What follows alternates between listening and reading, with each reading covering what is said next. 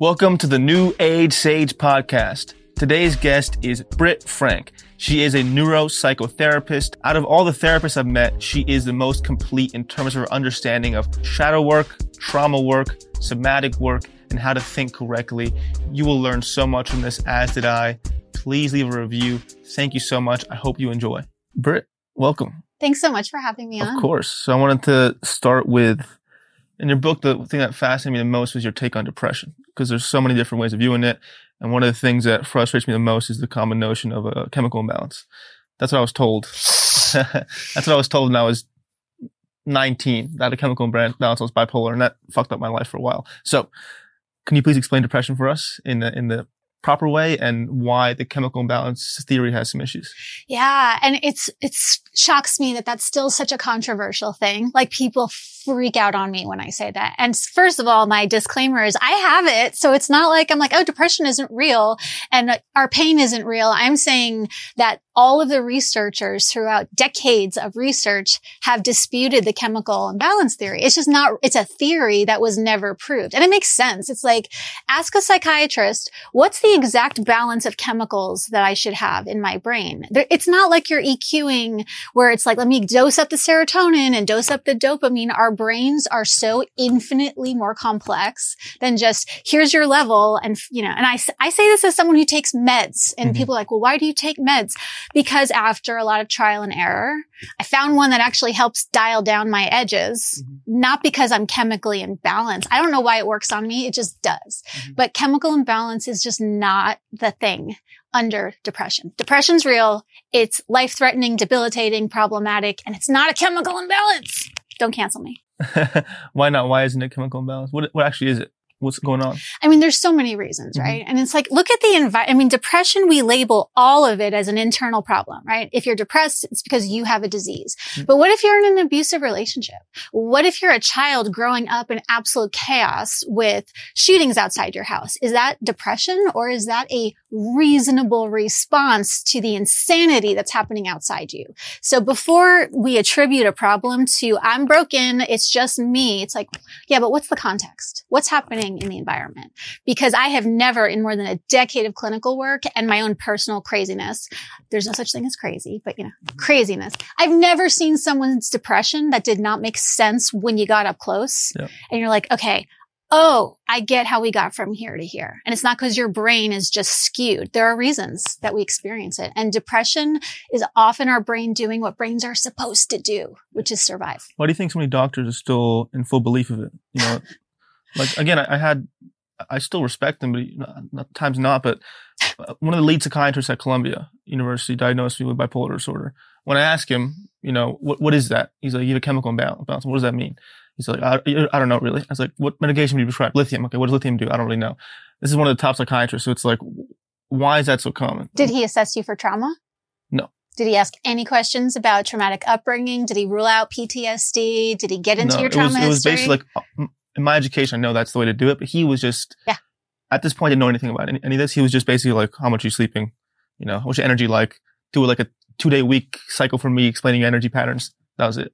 Isn't that, I mean, it's really it's tragic, because I think a lot of physicians don't mean to cause harm. I mean, some don't care. There's some bad eggs, but I just think that the medical model has been the law of the land for so long that it's just not taught. I mean, trauma is the big trendy buzzword that everyone's talking about now, but no one was talking about trauma 10 years ago. And so I think that the academic world, the medical model, that's just what people know. And if you don't know better, you can't do any better. But it's tragic and it shouldn't be happening. Not now. Certainly not now. What are some other issues with the DSM in the sense of, you know, the common issue I see is that, like you said, it's just, oh, you're having anxiety or you're feeling down. Here's just labeled depression, here's labeled anxiety, without asking you what's going on with trauma. What are you eating? What's your lifestyle like?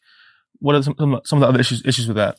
I had a professor in grad school call the DSM the doorstop manual. He's like, the only thing that book is good for is like being used as a coaster or a doorstop.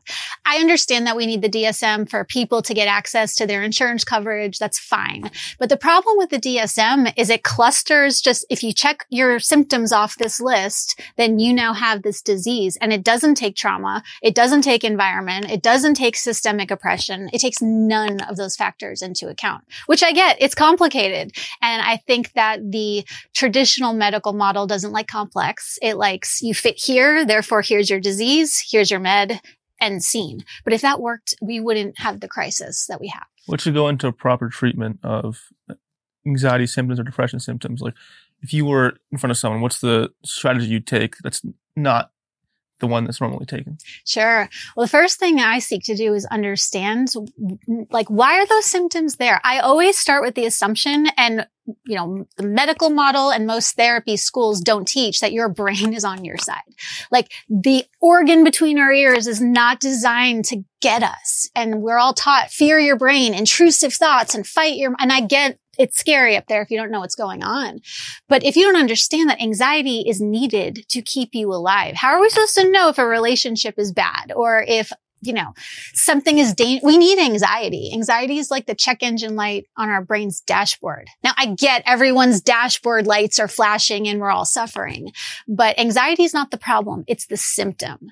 And we've gotten conditioned to think that anxiety is the problem, period. It's like, no. Anxiety is the flashing light that tells you you have a problem somewhere. And so my job is to help you figure out, what's your anxiety telling you? Not cut the check engine light, because we need check engine lights and smoke detectors and all of that. Yes, you're saying that anxiety, also I'm assuming depression in my experience, is kind of a compass in some way, pointing you towards what's going wrong in your life or where you need help with. In your experience, how's it been true with patients or yourself? How has anxiety or depression actually been like a compass to go back to home with your heart or something like that? And for the record, I hated hearing this when I learned it. I'm like, no, I have severe mental illness on both sides of my family. It's like, no, this is my disease. I loved having an identity. Same here. Right? Yeah. Like, no, because now I have my people and I have my merch and my t-shirts that I wear and my slogans. And to tell me that depression, I mean, I was first in line on the like FU train with that. But depression is a compass. And again, we start with the assumption, or we, meaning anyone who's trauma informed, start with the assumption that that depression has a story to tell. Like, our bodies record all of our experiences, even when our brains don't remember them. And so depression is telling a story. We need to listen to it. We don't need to fight it. We don't need to battle it. We need to listen to it and understand it so it no longer needs to do that job. That's a sucky job. If you think of like your personality as all of these different parts and subparts that are all on your side, whoever in my psyche got stuck with the depression job and the anxiety job, that's a bad job. So my job is to help them find better jobs to do and relieve them of that burden. Some of the issues with believing or identifying with those labels, to me, again, this is a cancelable take, but I don't really care, is that when you identify with depression or anxiety off the bat, you bypass the work in a way where it's like, okay, all I need to do is take this pill, take anxiety pill, which is fine if you're, you know, really traumatized. But most people I know just stay there forever and they never deal with underlying issues, which I'm assuming is to start getting parts work and stuff like that. So do you agree with that? Do you agree with that kind of way of thinking? I'll speak for myself. Okay. For me, and for a lot of people, it's so tempting to bypass the work because the work sucks. Like, that's the other thing that no one wants to validate. It's like, do the work, love and light, and that's great. But the work sucks. And if you look at nature, it all makes sense, right? Nothing that we have that's good does not first start as like fertilizer is not pleasant, right? Diamonds are made by extreme pressure. The work is terrible. And I didn't want to do the work. I first identified as a victim. Not that the things that happened to me weren't legitimately victimizing, but I'm like, no, I am a victim. Therefore, I have no responsibility in my own healing. This is my label. This is my identity. Sign me up. I so push back on, no, wait, assuming I had resources and choices, not everyone does, but assuming you have choices and safety relative and options, yeah, like that is going to be on me to take steps and make choices. I call it the princess problem. I'm like, no, someone save me. Someone do it for me. I don't want to do this. And it's worth doing, but man, does this work. It's hard. It's brutal. That's, again, a point that's not emphasized often. You know, for me, it was, you know, if you ignore your trauma I was young, but even for what 21 years for me, only that, some people start at 40. It was brutal. It was, you know, 2 years probably of feeling like shit and processing it. And of course, you don't want to go there. Right. But as you said, the benefit of going there is, what's the benefit? you get to live your life. You know, I think Alan Watts said, and Mark Groves told me this, and I love his work. You know, when you come into conscious choice, you become the God you were taught to praise. And so once you understand what's going on and you take accountability for what you're doing and you understand what's going on, then you are fully back in your choice power. And my life looks a lot different now. It sucks a lot less to be me now than it did. I was shocked at how much more was available in my experience as a human once I started owning people joke that adulting sucks. Like, have you seen it? Like, I hate adulting and I don't want to adult. It's like, would you rather go back to being a child? Like, adulting is awesome. But the problem is we have these childlike parts that we send out to do these adult-like tasks. And then we wonder like, paying taxes, like this is really scary and hard. But no, I would say being an adult is awesome. And it was the last mountain for me to climb. Like I got sober off my drug addiction. I figured out all my other things, but man, did I really resist. Like, this is my life and it's my job to own it. Like, I'm the only one in here. I can't delegate my brain to anyone else. Let's go into the parts part. Because I think it's unfamiliar for many people. Can you explain what parts work is? What are parts? Like, how do we have these parts for ourselves that sometimes control our psyche? Yeah. And intuitively, it's in our language. Like, have you ever said to yourself, part of me knows I should go to the gym, but there's this other part of me that just wants to lay here and whatever. It's in our language. Like, well, part of me knows don't do drugs. Drugs are bad. And then this other part of me is in a bathroom at 5 a.m. with a meth pipe. So when we use that language, it's actually reflecting the organization of our psyche. We're made up of parts. Like, all complex things are made of multiple parts, right? Like, one tree is going to be bark and branches and roots and leaves. You know, a car is going to have an engine and wheels and all the things. So why do we think our personality, which is probably the most complex thing I could think of, is the singular thing? I am broken. I am anxious. I am just whatever. No. You've got childlike parts and teenage parts and adult parts. And, you know, they often have competing interests and agendas. They're all on your side and their job is to keep you alive. But, you know, my drug addict parts aren't bad. Their behaviors were bad. But I needed to understand, I have parts of me that self-soothe with chemicals and I need to relearn how to parent. So the task is, how can you parent the parts? How can you make friends with your mind and actually get curious about everyone in there and assume that all behaviors are not good, but all your parts are? How do you identify the parts? Yeah. And this is all from the internal family systems model, Dr. Richard Schwartz, my favorite. It was like, that was the game changer thing. If you are stuck, like, how do I know who's who? Well, let's just start with the easy ones. Which part of you is the one that shows up for your family? Like, you said, probably if you have kids, you probably have a really passionate about your family parent part. Like, if you are passionate about your work, if you hate your work, you know, look for strong emotional reactions and you will almost always find a part associated with it. How do you avoid overwhelm? It gets a lot sometimes when you have, because I've been doing this work for a while. The more you get into it, the more I realize I have like a bajillion parts of me. And get overwhelming at times. Where it's like, this part will talk, this part will talk. And the more you get into it, the more it becomes overwhelming. So how do you avoid that overwhelm and kind of stay grounded as the observer, kind of observing all these different parts of yourself? And this is where I think all of the different fields need to come together because it's really hard to not go into overwhelm with your parts work if you don't know that you have a body and a nervous system and know how to drive it.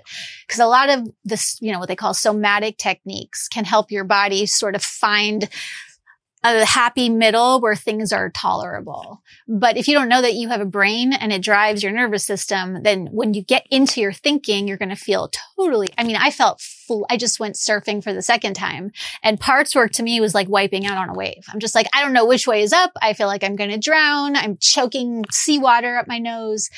So we really need to not just focus on all of the parts and the parts of the parts and our consciousness, but we experience our humanity in a body. So we got to drive it too. Yeah. One of those parts is the shadow. Yeah. So go into that. What is the shadow? What is each of our shadows? Yeah. And, you know, some people in the clinical world hear this idea of the shadow and they're like, oh, that's just like woo woo. And it's like, no, actually, like by whatever name you want to call it, we all have aspects of ourselves that we don't want to deal with. You know, like Freud said, that's denial. And Jung said, that's your shadow, however you want to call it. I don't want to deal with all of the truths about myself. So I shove them into a corner and they tend to manifest as symptoms and compulsions and interesting behavioral patterns. And I tell people, if you want to try shadow work, the best place to start is your browser history. Like, I'm more embarrassed by my browser history than my drug history. Not that there's anything that bad, but it's like, I don't need people to know I'm like Googling Taylor Swift stuff at 3 a.m. But your browser history, where you go when you're sort of dissociated and numbed out, will give you a lot of information. In the book, you mentioned shadow snacks as a way to deal with the shadow, which is, I never heard anything like that, which is interesting. Yeah. So what is that? What is the shadow snack? Well, everyone likes snacks. It's so much less scary than the demons inside you need to be it's like, okay, let's dial down the intensity. It's like you have parts in you that want to do bad things. So do I. Doesn't mean it's okay for them to do it. But like all of the parts of me that want to do really terrible things, if you treat them like pets, what do pets need? They need walks, they need snacks, and they need lots and lots of discipline. Not mean discipline. Like if you watch The Dog Whisperer, that's sort of how we deal with these shadow parts. And you feed them snacks so they settle. It's like, so your dog doesn't pee all over the carpet. So a shadow snack might be if you have a part of you that's super ragey and just wants to like burn everything to the ground. Well, find an outlet, play a video game, do something where you're watching really violent movies. All of that stuff is fine if it's conscious and intentional. It's not fine when it becomes unconscious and then it impacts our brain patterns. But if you're using that stuff consciously, it can be really useful to take the edge off. Like a snack takes the edge off hunger. It doesn't solve it. Takes the edge off. Shadow snacks sort of take the edge off. What are some examples of them? Maybe something that you use. Yeah. So the other thing with shadow snacks is you can't shame yourself. So like for the parts of me that want to just be depressed and lay on the couch and not do anything, well, sometimes I let them. Sometimes I'm like, all right, today's a shadow snack day. I'm not showering. I'm not cleaning I am just not going to human well today. And I'm just going to lay around and do nothing. That will work if I have a container from 9 a.m. till 4 p.m. I'm going to like have a very long shadow snack. But then I need to get up and go and not go, oh my God, what's wrong with me that I've spent this whole day? It's like, that doesn't work. So that would be an example for one. And one thing I've learned in my shadow work is there's actually gifts in the shadow. Yes. That's often not talked about. That some of the worst things that brought me down have become some of the best things about me. But once trained well, right? It's like I had maybe like an untrained, I have a neighbor's dog with a Rottweiler. He's super aggressive. Every time I see him, he's like about to kill me. But that Rottweiler trained correctly can become an angel. So go into that. How can we find the shadow gifts? Is that a thing? Yes. Okay. Such a thing. And that's not because I say so. That's anyone who studies shadow work or researches the psyche will say that if you plumb the depths of all of the yuck, you're going to find the gold. And so I love the Rottweiler analogy, right? A Rottweiler properly trained is going to be a great protector.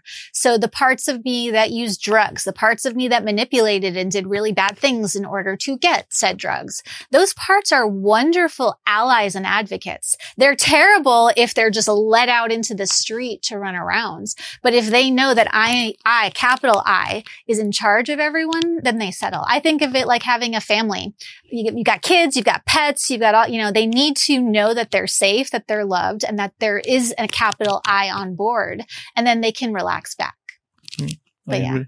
Yeah. So I think one of the common issues we face nowadays is where do people go for help, right? Because the main person is the psychiatrists that aren't great, they just prescribe. And then the main form of therapy is talk therapy, which to me has its own issues because you avoid, the body and trauma and stuff. So if you're someone who's starting this work, where can you go? It's so unfortunate, right? Because like the internet is sort of not awesome as far as weeding out what's good, what's not good, who's legit, who's just making stuff up and throwing the word I'm trauma informed on their stuff. So let's just start with it's really tough because not everyone has access to a trauma specialist, which is unfortunate. But there are books, there are really wonderful people online, yourself included, that are giving really good trauma. And the internet counts when you're spinning around in a cycle of chaos. Anything can be useful. And I have found I wish I had the internet in the way I do now 20 years ago, but I'm dating myself before my time. What kind of professionals are qualified to do like a good level of work without bypassing or handing pills? Is it somatic therapy? What kind of specialist should you be looking for if you can find them? Yeah, if you can find one.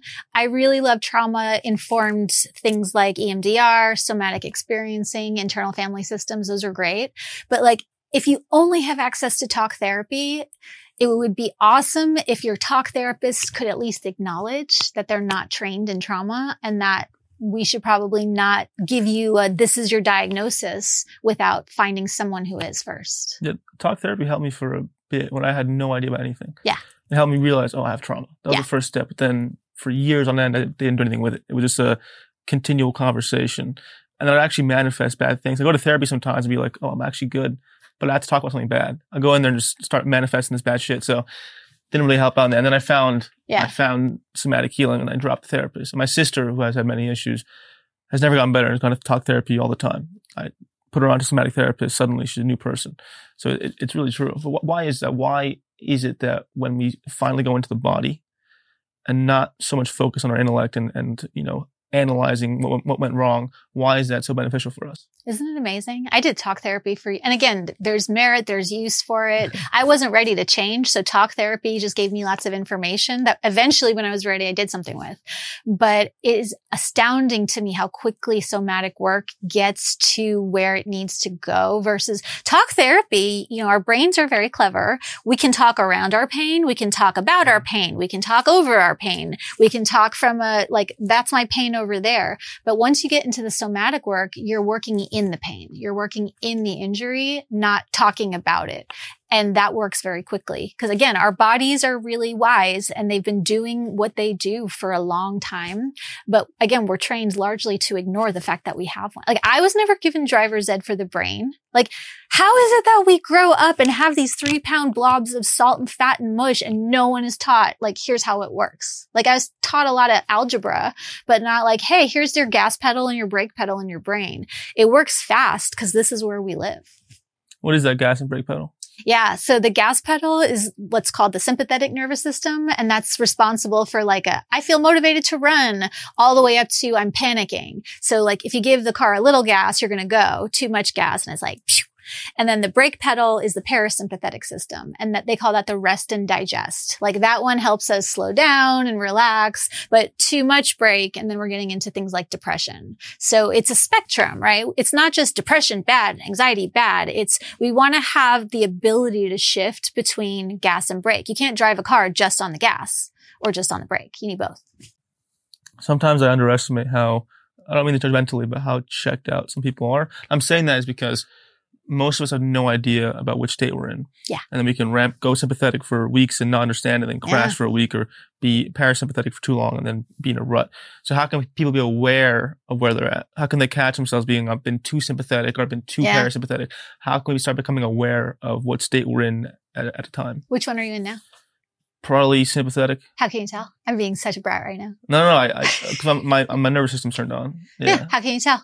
A little pressure in my chest. I'm thinking a little fast. If I was parasympathetic, I wouldn't be able to ask questions the rate I would right now. Exactly. Yeah. And I ask you that, one, because I'm being a brat, but two, just to model, get curious what's going on in your body. If you pay attention, it's pretty easy to tell whether you're on the upside or the downside.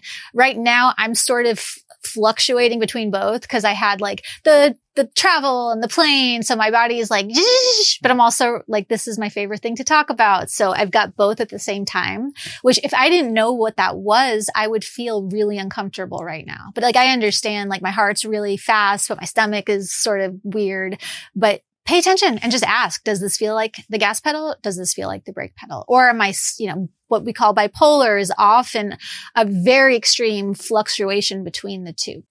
Can we switch back and forth or does it matter of just accepting where we're at? Oh, that's such a good question. I think it's both. I think sometimes it's lean in. This is what's happening. And again, a dear friend of mine, Vanessa Cornell, is a surfer. And she's there's a surf metaphor for everything. And it's true. Sometimes you can fight the ocean all you want, but when that wave tumbles you, that's not a time for coping skills or logical thought or trying to shift states. That's just hang on and lean into it and let the wave toss you and know eventually it will end. So sometimes we can shift states. Sometimes it's really important to know how. But often it's, nope, this is what's happening. What are my choices? Not tomorrow, not what is future me going to do, but what am I willing to do in the next 30 seconds in service of what's happening to me? Yeah, one of the things I've noticed in exactly that is that sympathetic to me sometimes can be just stress or anxiety. And it's a topic I want to hit that my anxiety was the worst when I resisted the anxiety. Like to me, anxiety isn't the worst, but when you become avoidant of the feeling and you become scared of it, it amplifies. Like again, with my sister, all love to her. What I always tell her is that whenever she gets anxiety, she takes, a pill to take it away. I told her it's like, do what you got to do. But the worst thing you do with anxiety is be afraid of it and resist the sensation. Once you resist the sensation, it becomes really bad. Like super bad. And I know because I took benzos for a while. If you suppress the anxiety long enough, that energy doesn't disappear. That anxiety is energy designed to help us. So if you suppress it, that energy doesn't disappear. It just starts to build up. And eventually it's going to show up in a bunch of really unpleasant ways.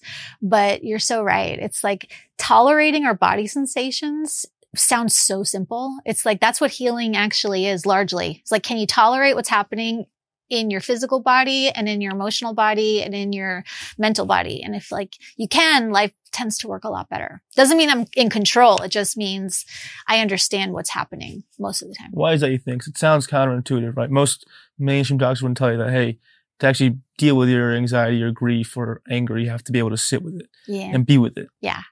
But why is that? Why is that not popular? Yeah. Well, the cynical part of me is like, well, there's no money in healing.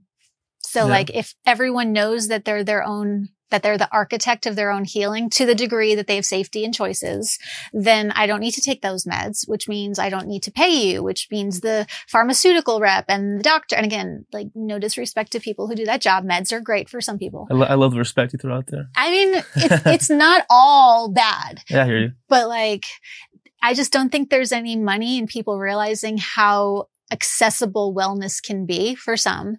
And that's the cynical part of me. The optimistic part of me is like, well, they don't know. So that's why they're not teaching it. But I don't really think that's true. Well, just stubbornness and ignorance. I mean, I'm a little harder than you. You're a little nicer than me. Mm-hmm. I have people I know or family, friends and stuff who are in that space and they just won't hear you. They won't listen to you. Oh, I get that. It's just like, it's been your experience too. Some people just shut you off when you talk about what you do. Oh yeah. I'm like with my family of origin, I'm like, I wrote a book and like, here's some stuff that people way smarter than I am had to say about it. And it's like, don't want to hear because again, it's so confronting to look in the mirror and to know that not everything that happened to you was your fault, but now what? Like, now what? What do we do with it now? Am I going to sit and rage at the world? Yeah. Like everyone owes me something. Someone should take care of it for me. Like, yeah, that'd be great, but that doesn't give me a good life. And I want a good life. Yeah. Let's touch upon family stuff because you raised a point there. It's interesting. You kind of put it as like, I showed them the book. I'm not reading it. It was very much like, I can't control their behavior, but I'm going to, respond to what they're doing. So going to, I think some of the most intense suffering you experience is people who are healing and their families not. Yeah. And engage in that dynamic. So how can we do that and not lose our minds? That one still pisses me off. Cause it's like, guys, like I didn't start off as a therapist. I became a therapist later after I learned all this and got a little bit of myself together. And I'm like so excited this is early me, to share with my family all this, like, hey guys, we don't have any boundaries, but if we have some, life's going to work a little better. And to be the healthier I got, the more estranged from my family I got. I was not prepared for that. I prepare my clients for it now. It's like, hey, just so you know, not everyone is going to celebrate your wins. And the people that I wish the most would come on board with me, they won't. And so number one, grieving that reality. I mean, you can beat your head against the wall, but you're not going to force someone to change or to see if they don't want to. But that doesn't mean you're going to be completely like isolated forever. I have found other people to be family and I have great friends and support. I feel very connected and supported in my life, but it's always a bummer. Like I'm never like, yay, my family of origin has not crossed this bridge with me. But sometimes it's not about leaving people behind. It's about everyone gets an invitation and some people say no. Yeah. One of the biggest things I've learned, which is maybe your strategy too, is that I think so much for suffering as kids is us wanting our parents to be different. Right. And to treat us in a way that makes us feel secure. Yeah. And that thought pattern will go into adulthood if not corrected. Because most people, when I think they have issues now when they're adults, is that they still have that pattern of, I wish my dad or mom was this way and they're not. The thing that's helped me the most, which has made my relationship way better, is that like, they're never, in my, maybe pessimistic understanding, I'm like, they're not going to change. Yeah. No, you're right. I have to accept and love them for who they are, and that's been my work. Which sucks. Like that's really painful work. And again, the medical model, which pushes, don't deal with your symptoms or, deal with your symptoms, not the problem. Grief is even less validated. Like no one wants to, we're only allowed to grieve if someone dies. And then you get just a small amount of time before people are like, just get over it and move on, which is dumb. But we have to grieve, and many of us were not taught how. I don't know if you were, but it's like, I don't know how to grieve people that aren't dead. I had to figure it out. They're alive. So like, I feel like someone died, but they're over there. Give an example of that. 'Cause I think you and I can understand it, but many can't. What does that mean? Like, how can you actually grieve someone who's not dead? Yeah. Well, one, it starts by recognizing that that's the task. Like that's a thing. And what do you mean, like losing a friend, breaking up with a lover? Like what are examples of it that you need to grieve? Any loss. Okay. And even, all change, even positive, awesome, happy change is going to involve a loss. And so I had to grieve my addiction. And like my longest running relationship up until that point was with chemicals. And it's like, wait, but those are like that's been with me from, teenager all the way. I don't want to say goodbye to that. My identity, all the people that I hung around with. Like when you get healthy, you lose all your friends if they're not. And that's a bummer. And then grieving looks like writing letters that you don't send and burning. It looks like finding a safe person to say, on Father's Day, oh my gosh, like my father's not healthy. And so I need some place to put this pain, finding a therapist or a friend or a journal or a practice or something where you can put all feelings are energy. We have to do something with them or they end up doing something with us. In my experience, I learned the hard way, but losing a parent, I learned how to grieve. And the thing that I came to was that I think, the final stage of grief is acceptance, right? And for me, it's like, there's what? I hate that part, but yeah. Yeah. Then for me, it's like, I don't know if I believe the stages of grief. It's more so to me, how long does it take for you to finally accept what's going on in your body? That was the difference for me. Like I could logically accept, I lost a parent, but then it was doing whatever I needed in my body to release emotions where my body could feel that this is my reality. And just saying I transferred that to all things, right? If it's losing a friend or a lover, it's that same process of what do I have to release my body to my body know and feel like this is reality. This is the present moment. It sucks. And it takes a lot of, pent up emotions being released. But to me, that's what it took. Oh, it's awful. And that task that you're talking about doesn't work if you don't know how to parent your parts, because to lose that person is like, to a child, losing a parent means death. Like if we're just talking, how we evolved as a little person, if you don't have a caregiver, you die. And so if we don't understand that I am now capable of parenting all those younger parts of me, I'm going to constantly look to someone to do it for me. I can say no to unhealthy family members now not because I blame them, but because I know I can be the father to my parts. I can be the mother to my parts. And self-parenting isn't about being mad at or blaming your parents. It's about becoming a parent to yourself. Again, no one taught us how to do that, which is a bummer. It's doable, but the task of saying no to unhealthy people doesn't work if you don't know that you're going to be okay without them. How do we parent ourselves? Give an example of, let's say, a part that's coming up. Yeah. What do we do in that moment to parent that part? I'll give you an example because this just happened. So anyone who thinks that you get to a place where you're done, it's like, this happened last week. I took a dance class with my husband and it was, really awesome people, but it was a dark room. The AC was broken. It was really hot and they had a circle of people and they passed us around. And I'm like, as I'm getting passed from partner to partner, my nervous system is like getting more and more and more out of whack. And then I ended up dry heaving in the parking lot. And it's like, what was that? If I didn't know, I'd be like, what's wrong with me? This is a dance class. Like I'm here voluntarily. Everyone's really cool. What's my problem? What my problem was, that environment sort of reminded my nervous system of a childhood trauma, which was very similar, being passed around in a group of men and whatever.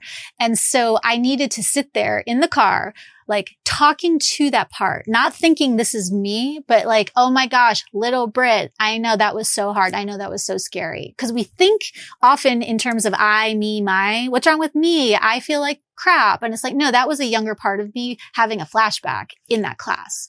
And so talking to her as if I were talking to you, which makes people feel really crazy at first. Like I have people talk to coffee mugs, dolls, objects, rocks, stones, like if a pillow, whatever it takes, but start talking to your parts, not from your parts. Not it's us, me and all of the parts. It feels weird. Like in my car, I will talk to the back seat as if there were children there. There's not. They're my parts. How do you make the parts feel safe? Because I think it's a lot of people who return to a part, that part's going to feel abandoned. Yeah.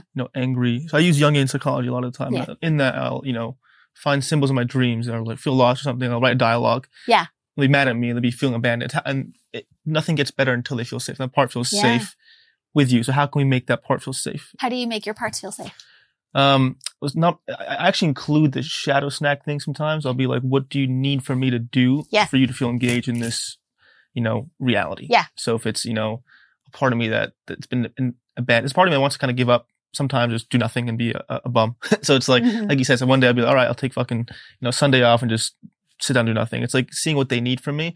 And then if it's just like a faster checking in. It's like, I think sometimes when I'm busy and working a lot, I'll hear the whisper and I'll abandon it. I'll be like, later. I'll deal with you later. Yeah. And then I forget. Yeah. So I become better just like immediately being like quickly the habit of like, I hear you. I'm with you. What do you need? I love you. We're good. And then I'll go back to the memory, that caused the issue. I'll kind of like go to that moment and try and correct the timeline. Yeah. I love that so much. And that really is the path. And I was a play therapist early in my career because I wanted to understand, like, how do children make sense of the world? Because we treat them like they're adults. And as adults, we forget that we were once children. And it's like, kids actually don't need that much. They need to be physically safe, fed, clean, whatever, but they just need to be paid attention to. Like you said, sometimes you don't have the space or the time to go shadow diving into what's the story and what's the narrative. But it's always like, oh, hey, Lil B, I see you. I hear you. Right now, Mama's at work and we have a thing we have to do, but I'm going to circle back to you as soon as we're done and make sure I listen to you. Mm-hmm. That often is enough. It's not always let's sit down and have a dialogue and now do soul retrieval and all that stuff's great. But sometimes it's enough just to recognize their voice and validate their existence and let them know they're not alone and help is on the way is something I tell my parts often. Mm-hmm. That's good. So there's a common phrase that says hurt people. But I believe hurt people heal people. Yeah. So what was your story in the sense of what got you to the point of healing yourself and what made you want to heal others? What was that journey like for you?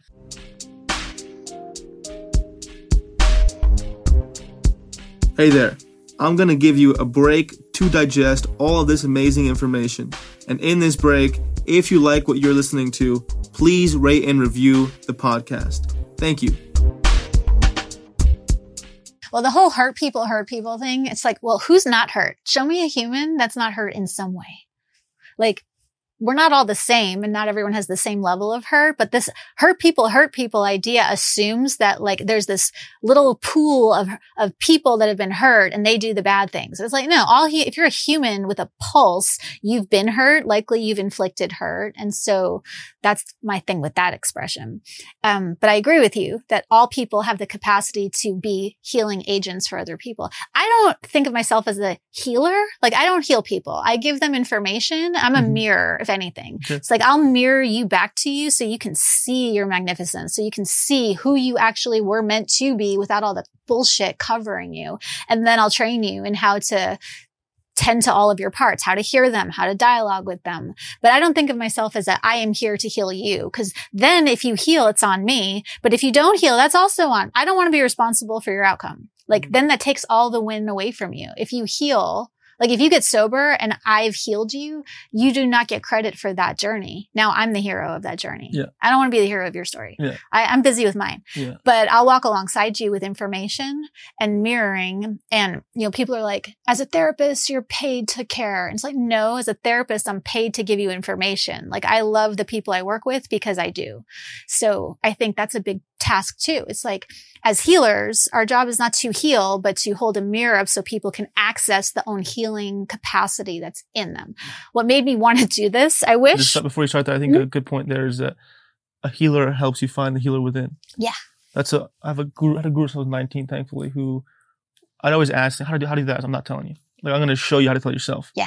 Now that it was frustrating. It made me who I am. But yeah, continue. Sorry. Oh, it's so annoying. Yeah. Oh my gosh. When I was told like, no, you have everything you need inside you. I'm like, Really? Like, no. And sometimes we do need help with answering actual questions. Like, how does my brain work? I'm not going to figure that out on my own. But who am I? What am I about? What do I want? What do I do with this rage? What do I do with this pain? No one's going to tell me the right path. They're going to just say, here are all the options. Pick one. I hated that. Like, no, someone do it for me. Tell me what to do. So I did not become a person in the healing world out of this like desire to help people. Like that sounds so bad, but it's like, I'm same here. Yeah. Like the fact that I help people is an awesome bonus, but like I came to this work because all I want to do is share what I know. Cause I think this information is really awesome and it's not rocket science. It's neuroscience, but it was appalling to me how little you actually need to know to make changes. And I just like talking about it. So the fact that people are helped and that's just sort of a byproduct. Why did you do it? For me, I think I'm borderline, I don't know, autistic or savant, something where I can't my brain always goes back to the work. Mm-hmm. I can't not think about it. Like everything I do is in that lens. I watch a movie, I'm analyzing that way. Mm-hmm. My brain just doesn't stop thinking about things that way. So if I were trying to be a normal human being, I think I'd commit suicide. I tried it. Like I got suicidal. For me, it was like, this is the only way I can exist. Yeah. Just 'cause my brain works that way. And then if people get help on the way, it's fine. But just for me, it's that fascination with the mind, the body, healing. I just can't stop thinking about it. Everything I do is in that lens. So I have to do something with it. I'm the same. I do this because I love to do it. And it's my favorite thing to do. And I think often when people get into this work to heal people, that's where you get into some of the dangerous positions where people are being taken advantage of, or there's the like, I'm going to worship this person and I have to do it their way. And I was part of a fundamentalist cult for a while. I understand the appeal. It's like, I don't need to do my work. I just worship that person. I do what they say. I dress how I'm told. I read what they read and I'm good. And I don't have to deal with any of my own humanness. So, a lot of people, myself included, want to sort of outsource that job to someone else. But I don't think anyone that's authentically in the healing space thinks of themselves as the healer. What was the cult? It was like so I grew up in New York. And I was like a Long Island Jewish girl. It's like, what's the best way to rebel? It wasn't get a tattoo. It wasn't dye my hair green. It was like follow Jesus in like a super fringy, fundamentalisty way in the middle of the Midwest. So I did for a while. And then that doesn't work long. And it wasn't like a hate cult and it wasn't a sex cult or a murder cult. Like there's a large spectrum that cults fall on. How old were you? 22. Where'd you go from there? Drug addiction. And then so love addiction. You weren't a drug addict at that point. You got out of the cult and then became a drug addict. Yeah. Why? 'Cause I wasn't ready to deal with my shit. Okay. Cult life stopped working once I started thinking. So I was like, well, this isn't going to work. So I followed a boy out of there who then, introduced me to the world of crystal meth and things escalated very rapidly from there. What was the escalation? Have you ever smoked meth? No. It is, and not that there are any good drugs, but crystal meth is some next level, just awfulness. Cause you get really high, but as high up as you go, that's how far down you crash. And I did really things that I would never like, oh my God, how could I have done that? I don't go to the shame place. I understand that's part of my shadow. But crystal meth, it's not like the meth made me do it, but crystal meth will alter your brain in a way where things will make sense that really shouldn't make sense, that you probably shouldn't do. And I had a friend who was like, it really made sense to me to vacuum all of the walls of my house for hours and hours and hours to make sure that there were no like termites in the walls. Like that made sense. It made sense to me to be in really violent relationships and to participate in that because I wanted my drugs. Mm-hmm. One, what were you avoiding mostly and why meth? I think the drug of choice is ultimately like the part of our brain that we need in some way. Like I loved Adderall because I had dopamine deficiency because of my trauma. So why meth and what were you avoiding that you needed meth for? Yeah. Well, I've always loved speed. Like I would much rather outrun, I've done opiates and like, being all zonked out is interesting, but I can still think when I'm sort of like passed out on a couch. If I'm on speed, I don't think about anything. I just feel really good until I feel really bad. But even the feeling bad kept my mind occupied. So I never really had to deal with me. I was either running faster or crashing from it. But I really did. And again, it's not my fault. I don't blame myself for the things that happen, but I do see where I participated in it. It's like, I didn't want to deal with my reality, with my trauma history, with the reality of my parts and what their needs were and what happened to them. So I found speed. Or speed found me, or I manifested it, or however you want to frame it. But I took to that very quickly. I'm like, oh, I like this feeling. Yes, please. What was the moment where you realized I can't run? I also need to stop and process stuff. What was that moment? What caused that inception? Yeah. And I don't think healing from anything is like a linear, like, here's the sunshine, insight. And now I've pivoted and now everything is like, that's very Hollywood. I know no one whose story sort of played out like that. But if I had to like pick a pivotal moment. Mine was like that. Was it really? Yeah. Okay. You're the first person I met. Like, that's awesome. Okay. Like after we're done recording, I want to hear that.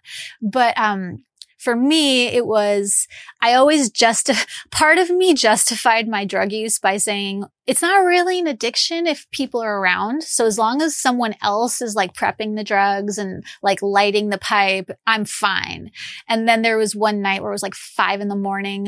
by myself in this like super filthy, grimy bathroom with like syringes everywhere and bugs. And I'm sitting on the toilet and I'm like, well, there's nobody here. So clearly, like, this is me.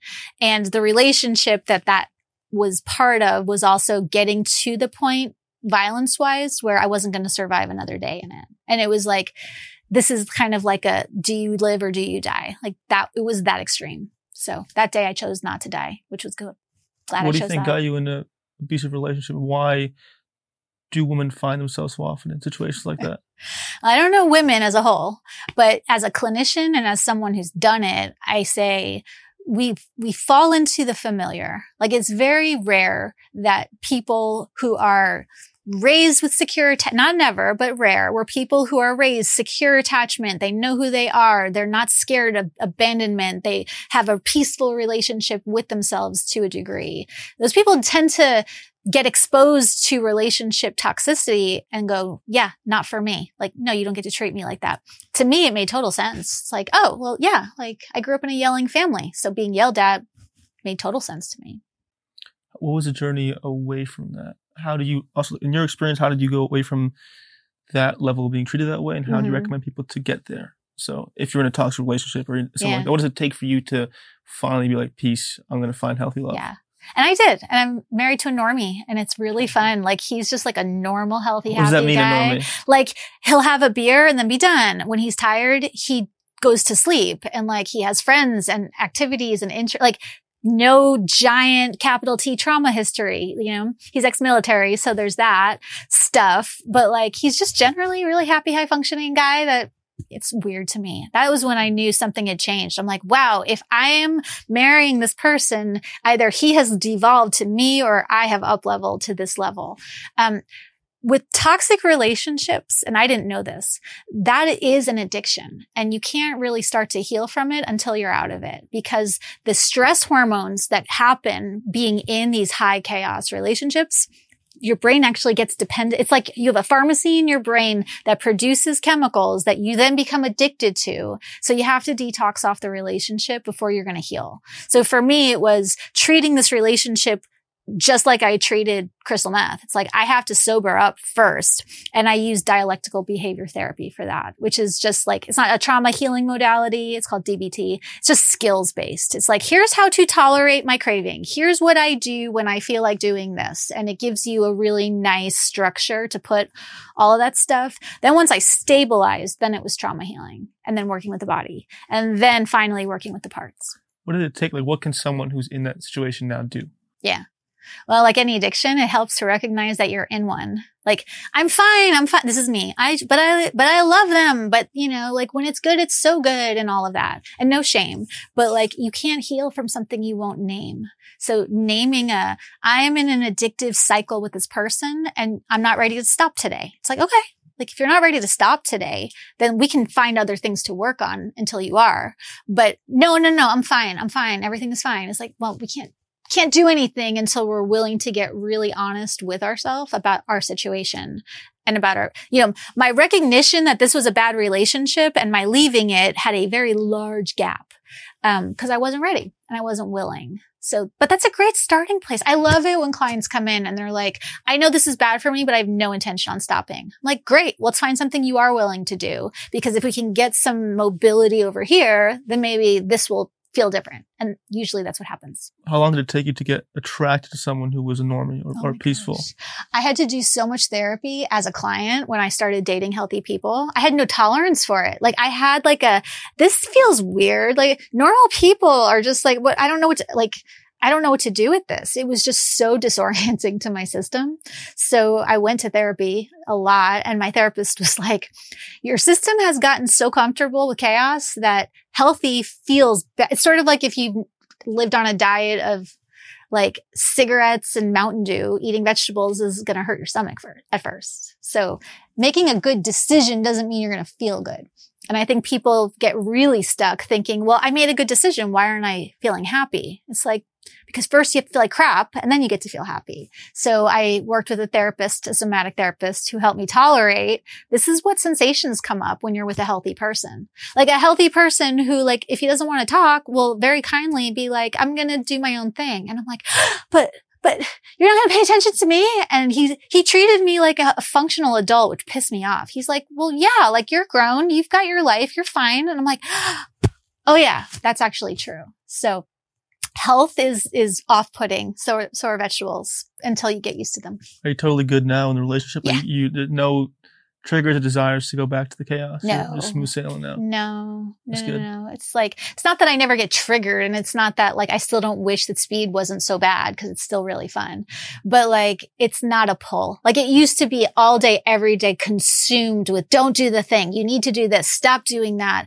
That's just not how I live day to day, which is now the work is different, which is nice. Why is it so common because I think most relationships you see, I really mean that, and I don't think generalization, are pretty fucked up in my experience. Why is it such a common thing, you think? Is it because we're all raised in strange family dynamics? We all have like our fucked up families that common? Like why are so many relationships conflictive and toxic beyond the addiction to the chemicals? It's so tragic, isn't it? Yeah. Like if you look at the world, and again, I don't like to be cynical, but I'm also not going to be like, everything is love. It's like, there's a lot of fuckery out there. Some of it is from lack of information. Some of it's from lack of safety.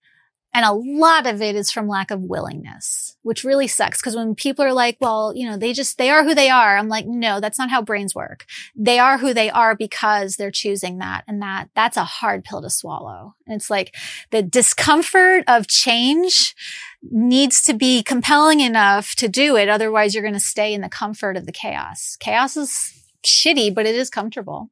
How do we make that change compelling? Like I have my own strategy, I think, because I'm still, I don't identify with the addict anymore, but I was a hardcore addict. And I'm now kind of addicted to sobriety in a way, being kind of disciplined. So it's gone there. But what helped me is whenever I had a trigger or craving, I'd look at the timeline of like, okay, what happens in my life if I do this thing right now? What's the other side of me not doing this? Mm-hmm. And I feel both my body. I'm like, I take, let's say a bump of Adderall now. 2 hours good, and the rest of my day I'm feeling crappy. Yeah. I'm addicted to people I love. And then 2 years in a line, I'm just having my nervous system shot, my adrenals are shot. That's one thing. Other timeline is me finally being able to find myself and be peaceful. I feel into that. Okay, it's better. So is that a useful thing to do? Like, how do we actually stop succumbing to our cravings and carve a new path for ourselves away from the addiction? Yeah, what you just described was DBT. Like that's what you would do in dialectical behavior therapy. It's a great skill. And so you kind of need a big toolbox, because there were some days I was not willing to sit down and journal and map out my timelines. I'm just like, no, I want the thing. I want it now. And sometimes you need to white knuckle it. It's not ideal. Sometimes you need to like have someone sit with you until that feeling passes.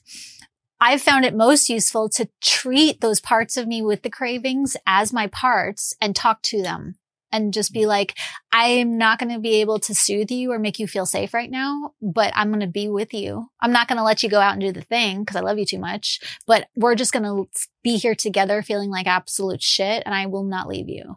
That just comes down to sitting with the trigger, not escaping it, not needing to die it down. and tolerating the body sensations. I mean, if you think about a craving is just a series of body cues that we now attach a story to, that it's like, these cues mean I need this thing right now. And we forget everything that we know. And so if we can tolerate the distress of the physiology, like we do this at the gym. No one goes to the gym and expects it to feel good doing leg day. Like we know it's going to feel like crap, but we do it in service of the goal of fitness. But somehow we think that getting healthy, being in good relationships, whatever, should like feel good. And like it doesn't. Like you build muscles by tearing them. And it's the same thing building strength, emotional resiliency, happiness. Like happiness starts with feeling like crap. Like you don't go from I'm stuck in this life to now I have a good life. You go from like stuck to a tiny little microscopic step. And, you know, if you look online, you see everyone's finish line, but no one is like I didn't put an Instagram reel out the first day I was off crystal meth, where I'm laying on the floor hallucinating because I hadn't slept in days, eating a yogurt spoon by spoon with my sponsor on the phone. Like that's not sexy. No one wants to see people's starting gate.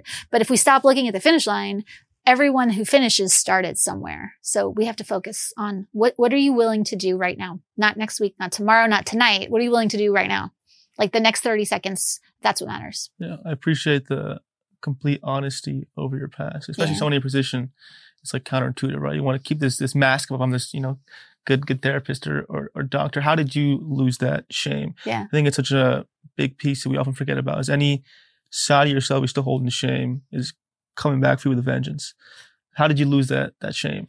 I think it helped that I didn't start out as a clinician. It wasn't like, this has been I came to this work through my story. And so it never even occurred to me to hide this part of my story. And then I found as I started building my practice, like people would come up to me. They're like, I don't really care about your degree. I like that you say fuck. That makes me feel like you're a human. And so I just got it reinforced over and over that the more I'm me, like I don't vomit on my clients, but like this is my story. It's doing neither of us any favors to pretend like it's not there. So I'm not proud of it, but it is what informs everything I do. And I can sit with almost anything that anyone brings to me because of it. Like my clients know I'm not going to be like, oh my God, you did what? You had a thought about what? Like you're into what kind of weirdness? It's like, yeah, okay. Like let's work it out. Yeah. So there's no judgment ever. Well, I'm still human. There are certain arenas I don't operate in them, but like there are certain things I think I'd have a hard time being a therapist for, like child stuff. Like I don't, and again, those people, better to heal people that are into that so they don't injure children. I don't think I'm the right person for that particular job, but I have pretty limitless stores of compassion for almost everything else. Yeah. In you right now, I sense someone who's become very disciplined and understanding of themselves. If you're ordered together and have, I'm assuming you have good boundaries with yourself. I'm assuming it was the opposite way for so long. How did that happen? How did you go from one extreme of being so undisciplined and having no boundaries with yourself to being where you are now? Like no boundaries, none. And it was again, these were not big steps. It wasn't like I'm going to take a giant step forward in service of my healing. It was it started with how do I not die today? And then it was, I need to make money. And having left this relationship, I didn't have enough money to pay rent and for my car. So I got a job and slept on a blow up mattress in my office when everyone left. And I did that for a little bit. And then it's like, all right, well, how do I now get to where I have enough money to be out of debt and not hide from like the guy trying to repo my car? And then it was, okay, once I got that stabilized, I need to live with people. I probably shouldn't be living on my own, which was humbling because I'm like, I don't want to live with a bunch of 20 somethings, but I did. And then it was, all right, well, now how do I get to a place where I can have my own space? And every micro step along the way helped me sort of leapfrog up until I was able to take big steps. Now it's not hard to be disciplined. I mean, I'm not perfect. Like I still like junk food and not doing things and not journaling. But when you start to see the benefits, it's a lot easier to maintain the discipline. Like, so the answer to your question is do the work when you don't see the results of the work. You do that long enough, you start to see it. And I wouldn't trade my life for anything. So it's like, I delight in doing my practices because I can. Yeah, you're right. It's a weird thing because I've had, traumas that for so long won't go away. I just, I keep doing the work, keep doing it.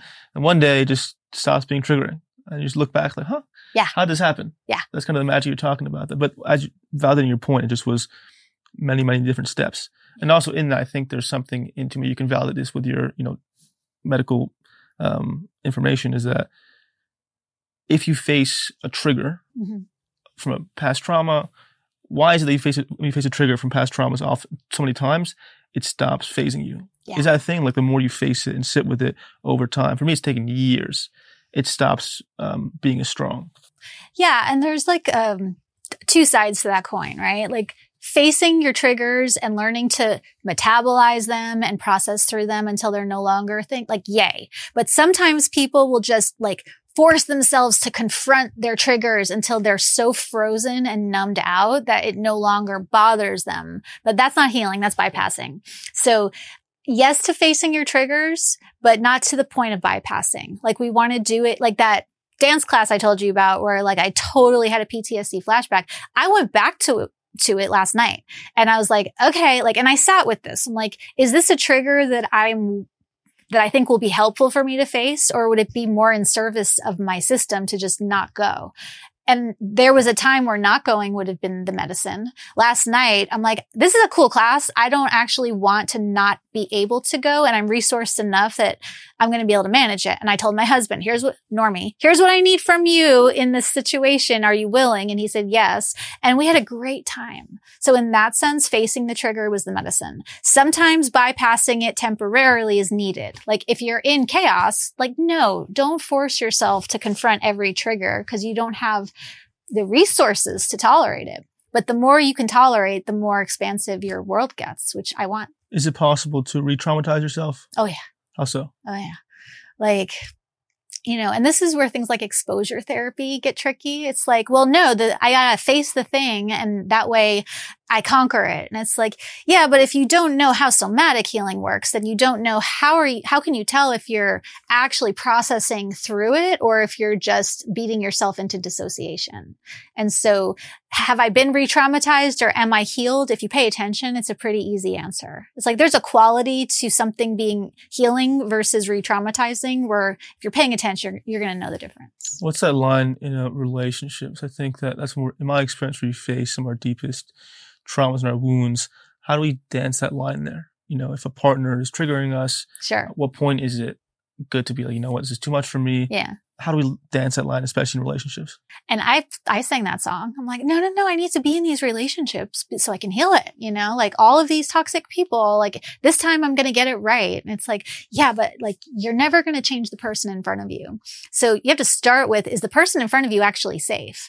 Relationships are great laboratories to heal, assuming your partner is generally safe. If they're not, then that is not a safe place or a useful place to try to heal. Like when my husband and I get into arguments, like he's a safe guy. He doesn't hit me. He doesn't scream at me, but like angry man is going to trigger a few of my parts. This is a very safe relationship to say to him, you know what? I have parts of me that are getting super active right now. I need to take a step back. And he's like, cool, let's resume in an hour. And then we do. So let's assess for safety first. If it's not safe, no. If it is safe, then that's worth working through. How do we set up boundaries like that without controlling the person? It's a very fine line. Like yeah. When I was once that toxic dude, regretfully, so no shame, but regretfully, so understanding my trauma, but I would like tell women, like my boundary is you can't, go out, you can't drink, all this toxic shit. And I would be like, I'd be validating myself because therapy would be like, it's okay to do that. Yes. How do we know when it's control versus an actual boundary? What's the difference? Yeah. Yeah. I love that you shared that. Like, thank you for being so honest about that. Cause it's like, how are we supposed to heal if we can't talk about the darkest parts of our behaviors? And it's like, yeah, okay, cool. Like you did that, you learned it, and now we do differently. So a boundary is never about another person. So like your whole, like my boundary is you can't do this, this, and that. I'm like, that's not a boundary. Cause like a boundary is I don't tolerate relationships where blah, blah, blah, blah, blah is happening. If I see these things, I'm going to leave. Like, that's your right. Like, that wouldn't work for me. But like, who's to say that your partner isn't like, you know what? That's reasonable. Like, I'm okay. But your boundaries allow you to have your autonomy and freedom to choose and theirs. But the purpose of a boundary is to make the relationship safe, not to make the relationship like under your control. So, if you're like, my boundary is you can't cheat on me, that's not a boundary. You're just saying that you don't want the person to cheat on you. My boundary is if I find out you cheated, I'm going to leave. That's not an ultimatum. Like an ultimatum is about control and power. A boundary is about preserving safety and making sure that I'm free to make my choices and you're free to do what you want if I make my choices and you don't like them, then leave. Yeah. Let's do an exercise where we can learn your wording. I think the key's in the wording here. Yeah. Let's use the example of, I'm trying to think of something common in a relationship. Okay. Let's say you're seeing someone who still talks to their ex. Yeah. Right. That's a common one. And you don't want to talk to their ex anymore. Yeah. Whatever reason that is. Yeah. How would you go about that in a safe manner? Sure. And I had to deal with this one. And I didn't do it very skillfully at first. I have since learned. This would look like this. Hey, can I talk to you when you have a minute? Is now a good time? Because I think our tendency of ambushing our partners sets the conversation up to crash from the jump. So it's like, hey, I have some things that are on my mind that are bothering me. Are you available? And if you're like, no, I'm busy. It's like, okay, well, let me know when you are. Now we've created some safety. Now you're available. Then it's, hey, just so you know, I noticed that you have this relationship with your ex.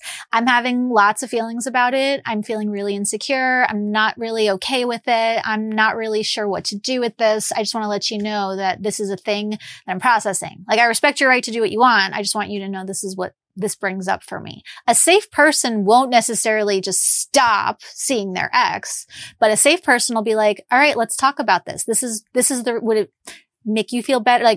My husband is still friends with his exes after 25 years, which is a sign of that's actually a sign of health. And he's like, well, do you want to meet her? What would make you feel better? He leaves his phone out all the time. Every other marker in the relationship is one of trustworthiness. So I was able to be like, okay, this actually isn't a problem. But for other people, if you don't feel safe, then it's on you to leave. It's not on them to change, right? So it's, I feel away. Are you willing to meet me in the middle and help me work through it? And then it's up to them. You can ask them, I don't want you to talk to your ex. Are you willing? Okay. But if they're not, then it's on me to leave. Right? We don't want to leave. No one wants to be the one to pull the trigger. No. You change. Cause if you change, we're fine. And that's just not true. Yeah. It's tricky too. Cause at what point was our trigger to leave too sensitive? You know what I'm saying? I think in my past relationship, I almost left 1,000 times. Yeah. I didn't, and I should have, but Yeah. So what's that? But other times I shouldn't have. So it's how do we know when it's okay, they won't do this behavior I want them to do? Yeah.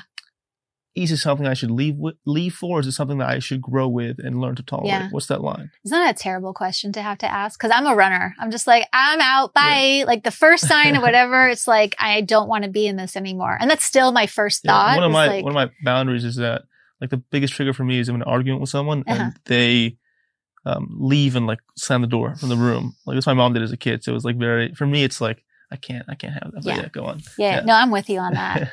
So the conversation there, if your partner did that, would be explaining, hey, this is what it brings up for me. This is how it impacts me when this happens. Are you willing to maybe work on that? If they're safe, the thing you're asking for is not unreasonable. Don't slam doors is a super reasonable ask. If they're not willing to work on that, that's information. That's hard information, but it's information for you, right? Is this a relationship worth pushing through if your partner won't even do the very basics of being polite and you can be angry and polite. Adults who are functioning skillfully should never be yelling at each other. Yeah. In an adult relationship, get mad. Get mad, be in a fight, but never yelling is just never part of a skillful conversation. Back to my question. When is it the time to leave? Yeah. I don't know. It just depends on the person. Done. Yeah. And then when you know you're done. And what if I leave too soon? Okay. Well, then if you leave too soon, likely you're going to keep teeing this up. And hopefully eventually you're going to start looking at maybe I'm the problem here. But, I tell people, take an inventory before you decide they slammed the door. Now I'm leaving. It's well, okay, over the last 6 months, what are your markers that they've been pretty safe and consistent and reliable? versus, and no one, myself included, wants to do relationship inventories because it's not romantic and it's not passionate. It's like, but we need to be able to assess. So look at it. And it's like, well, we've only been together 3 weeks. I'm like, well, if you're already slamming doors after 3 weeks, maybe go to your corners and do some other stuff first. But when is the right time to leave is such a personal, like my tolerance for whatever is not the same as another person's. Mm-hmm. So I don't tell people that they should leave. Yeah. What are some other of the biggest relationship issues you see in terms of communication? So like if we take the high level abuse stuff and go to like what do the general public generally, I think this lack of respect, like we ambush our partners with every thought, and because you're my partner, I'm going to text you every thought and feeling that I have as I have it. And when you come home from work, I'm going to pounce on you. It's like, that's not respectful. Like I wouldn't want someone to do that to me. So let's start with how do we create just some basic respect conversationally? But we're not unless you grew up in a family that did that, I didn't, you don't know that it's actually better to say, like, my husband, I put meeting invites on his calendar when we have to talk about something. Just cause, like, that's extreme, but he's a business guy. That's his language. That makes sense to him. So it's not, oh my God, when he comes home from work, what's he gonna come home to? If I'm mad, I'll take care of myself. I'm not gonna be a storm cloud running around. But create some structure. If we approached our relationships with the same sort of, like, we understand at work, certain things are expected. You don't get to go off on a coworker. So like, let's treat our partner with the same ground rules that we would treat someone at work. I think that would solve a lot of the problems. Another thing I'm picking up on too is that an issue I commonly see is a need to be fixed. Like going to mom, you're going to daddy, kind of like what you're avoiding. I think what I picked up there is that if you're angry, you're taking it as your responsibility to heal it. Yeah. That was one of the biggest things in my relationship success, was that key point being like, oh shit, it's not actually on my partner to regulate me. Like it's an impossible thing to do. Like no one can actually do that for me. They can be safe, but still on me to regulate myself. Yeah. How common is that? What's the effect of kind of, okay, this is a common pattern I see, right? A partner triggered us. It's now on you to make me feel better. Yeah. How common is that, and what's the issue with that? I think that's the weaponization of all this healing language. It's like, especially for people that know a little bit about somatics, it's like, you're my partner, you triggered me, now I need you to co-regulate me. So I'm just going to sit here and princess out, and it's like, if the person that triggered you is your partner, then it's on you to find another way to get into regulation so that you can repair the relationship. But our partners are, it's not like, oh, it's your job to regulate yourself, so I'm not going to be here at all. It's like, but no, if we treat each other like we're all functional, capable adults, then I shouldn't need you to take care of me. I can go take care of myself. Yes, co-regulation is important, but not at the expense of everyone's like adulthood autonomy, if that makes sense. Makes sense. I think another part of your book that resonated with me was your focus on friendships too. I think that's often forgotten. Is how to cultivate good friendships. Yeah. So what are some of the pitfalls you see in people in their friendship relationships, and how does it have some of the same traumatic issues as relationships? Yeah. And I think like one of the biggest red flags in the dating world is dating someone who doesn't have friends, because I think a large part of the population thinks all of the things I need should be found in my intimate relationship, like my need for connection and community and closeness and my spiritual, enlightenment and my physical needs. It's like, you can't get everything from one person. Like that's just not a reasonable ask. So I think recognizing that we need them. Like friendships are not optional. Like they're as important. Like it's more dangerous to your health to not have friends than it is to smoke. And there's research that backs that up. So then it's, all right, well, can we treat our friendship searches just like we treat, if you're spending hours and hours on dating apps trying to find your partner, it's like, well, how much energy are you investing into building friendships so that once you get into that intimate relationship and your brain goes totally offline with lots of awesome hormones, you need friends to help keep you in check. Like friends are great co-regulators. That's such a good point, because I think a trap I've been in, and many others do as well, is that they think that a good relationship will solve everything, right? Yeah. But in my experience, the best way to go about finding a relationship is first focus on making friends. Yeah.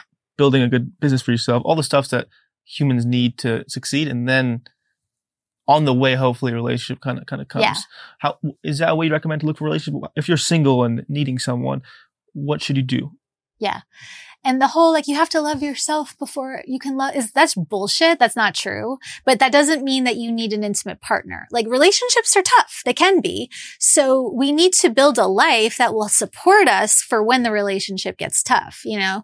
So if you're single and you're like, what do I do first? First, friends. Like, first, the bottom layer of all of this is friendships that can then support your business goals, friendships that can then support when the relationship gets hard.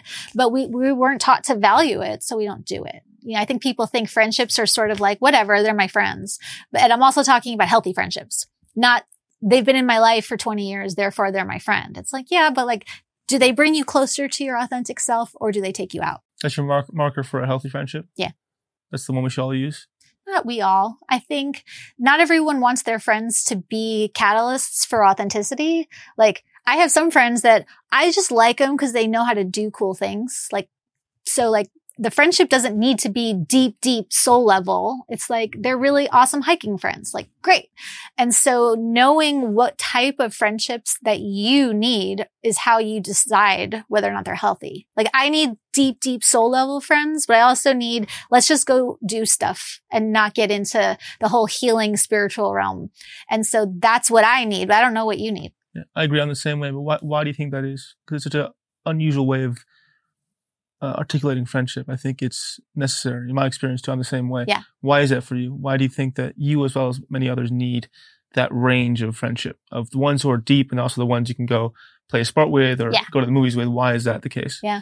And I think to a degree, everyone could benefit from that sort of mix of people, because then you're not putting the entire load of the relationship on one person. It's the same thing with your intimate relationships. If you're my best friend and we do everything together and I tell you everything, then when you don't answer my text because you're living your life, I'm going to get resentful and pissed off. It's like, I needed you. Why weren't you there? That's not a healthy ask of a friend. It's like, we want to spread it all out so that everyone has like mobility and freedom and choice. Yeah, I agree. You know, like my friends if I needed them at 3 a.m., I could call them. But I also know I'm going to try really hard not to do that, because trauma dumping on our friends is not a kind thing to do. Like, if I need it, I'll ask for it, but it's not a kind thing to just constantly be vomiting onto each other. It's also not helpful. What's a healthy way of having, or using, I'm trying to think of a better word than using, I'll use it for now. What's a healthy way of using friends to help you feel better? Is there a way to do it's correct? Yeah, well, there's healthier ways than others. Okay, let's say you have an issue. Let's say you and your partner have a fight. Yeah. And you're confused and lost. What's the best way of explaining that to your friends in a healthy way? Same thing with conversational boundaries. I can think of the first person I would call in that situation. I would text her and say, hey, I have a thing going on with my partner that I would love to process with you. If you're available, great. If not, it's fine. No worries. But if you can jump on a call, I would appreciate it. And my inner circle, we all do this. And it's such a respectful, kind way. Like, I will always pick up the phone when that's how the ask is presented. I will very rarely pick up the phone if it's, Britt, I need you. It's like, no. Which is most people. Just call and trauma dump, as you said. Yeah. So ask, this is my thing. This is what I'm needing. I don't need it to come from you. I'd like it to come from you. But if you're not available, like, I'm not going to die. And then the friend then feels free to, if they can, they show up. If they're not able, they know I'm okay. And if they're not available, I have other people to do that. The thing I'm picking up on your perspective is this common framework of respect. Yeah. And kind of a dissolving of your own narcissism. Yeah.